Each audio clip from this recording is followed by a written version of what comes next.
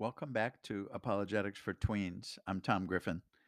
Let's discuss some of the core characteristics of God that we can determine, often called the attributes of God.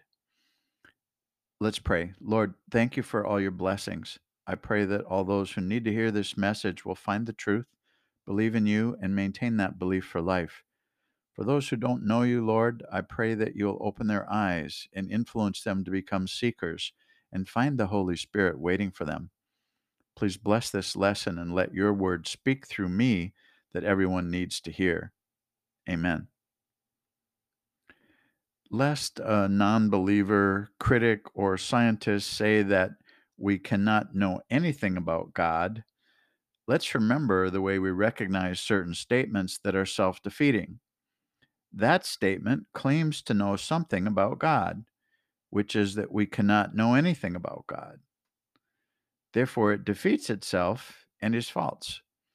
Actually, you would have to know about God to know you can't know anything about Him.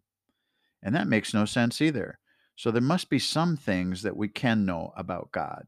Let's explore. Certainly, Scripture tells us a lot about God, and we can infer other attributes of God from philosophy.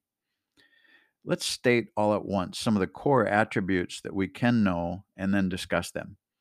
God is self existent, all powerful, all knowing, everywhere, timeless and eternal, infinite, personal, and all loving. We have some special terms for some of these, and we'll explain a little bit further now. God is self existent. We call this God's aseity, A S E I T Y. It means he just exists. He is the I am. Remember when Moses asked God on the mountain what the people should call him? God said, I am who I am. God was saying he just is. He exists, has always existed, and will always exist. God is before time, since time began when he created the universe. This is hard for a human to understand, and especially for a young person. But God is eternal. He does not have a beginning nor an ending. He's the Alpha and Omega. He just exists. We already covered the scripture that states this in our last episode, but you can go to John 1, verse 3, and see that God is before all things, that he made all things, and nothing that was made that has not been made by him. God is all powerful. In the Greek, we call this omnipotent. It's part of the omnis that are God's attributes. Omni means all, and potent means powerful. We get the words potent and potential in English from this word. God is all powerful. Let's clear something up. Does this mean that there is nothing impossible for God? No, that's not exactly what it means. God cannot go against his nature. So, for example, he cannot sin, he cannot do evil, he cannot stop loving us, he cannot do anything that defies logic. And what we mean by that is things like God cannot make a rock so heavy that he cannot lift it. That's just nonsensical, and it's not a limitation of God. He cannot make a married bachelor. He cannot make a square circle. But anything that is logically possible, God can do it. Scripture supports this in Psalm 147, verse 5. Great is our Lord and abundant in power. His understanding is beyond measure. Even from science, we know that something cannot come from nothing. Yet that is what God did when he created the universe, created something from nothing. God is all knowing.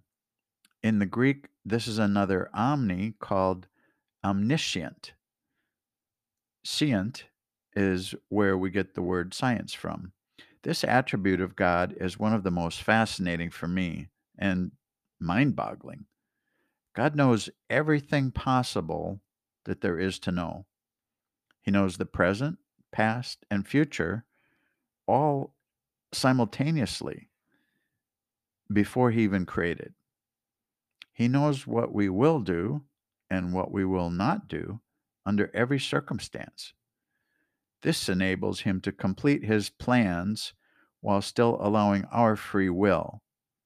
We just saw from Psalm 147, verse 5, that his understanding is beyond measure. God is everywhere. The Greek word here is omnipresent, and it means God is present everywhere. But let's be clear, God is not physical, not composed of parts, and therefore he does not exist in space. So this does not mean that his physical presence is everywhere. We can think of it as his power, and his spiritual presence is everywhere. He created all things, so his power and presence exist everywhere. In Psalm 139, verses 7 through 12, David expresses it beautifully in wonderment. Where shall I go from your spirit? Or where shall I flee from your presence? If I ascend to heaven, you are there. If I make my bed in Sheol, you are there. If I take the wings of the morning and dwell in the uttermost parts of the sea, even there your hand shall lead me, and your right hand shall hold me. Then God is all loving. In the Greek, we call this omnibenevolent. God is all loving. It is not merely that God loves us, which he does. He is love. It's part of his nature. This is stated in 1 John 4, verse 9. Anyone who does not love does not know God, because God is love. Love is the very nature of God. And this is where love comes from. And since we are made in the image of God, all humans have love and know what love is. It's God's nature to share his love with us. God is infinite.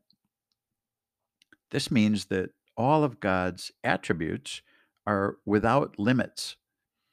We are finite, but God is infinite. We cannot know everything about God, but these are some things that we can know about him because of his effects or creation and through his word, scripture. Infinite and finite are two very different categories. As finite creatures, we try to understand and describe God oftentimes in human terms and human words and human understanding.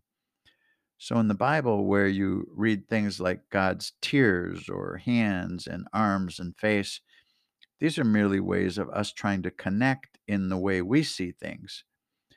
God is spirit, invisible, and no one has seen him, although we can know him through Jesus, who was fully human and fully divine.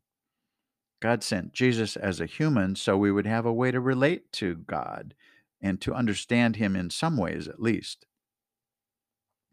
And finally, God is personal.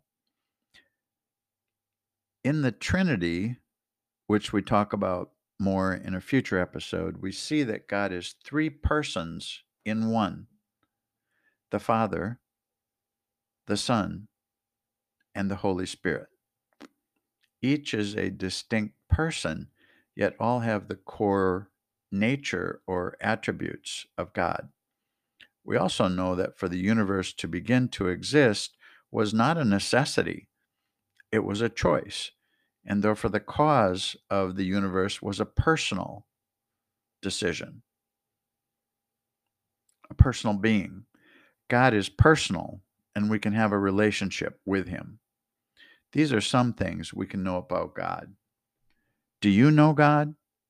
Pray now and ask God to help you know him. Until next time, take care.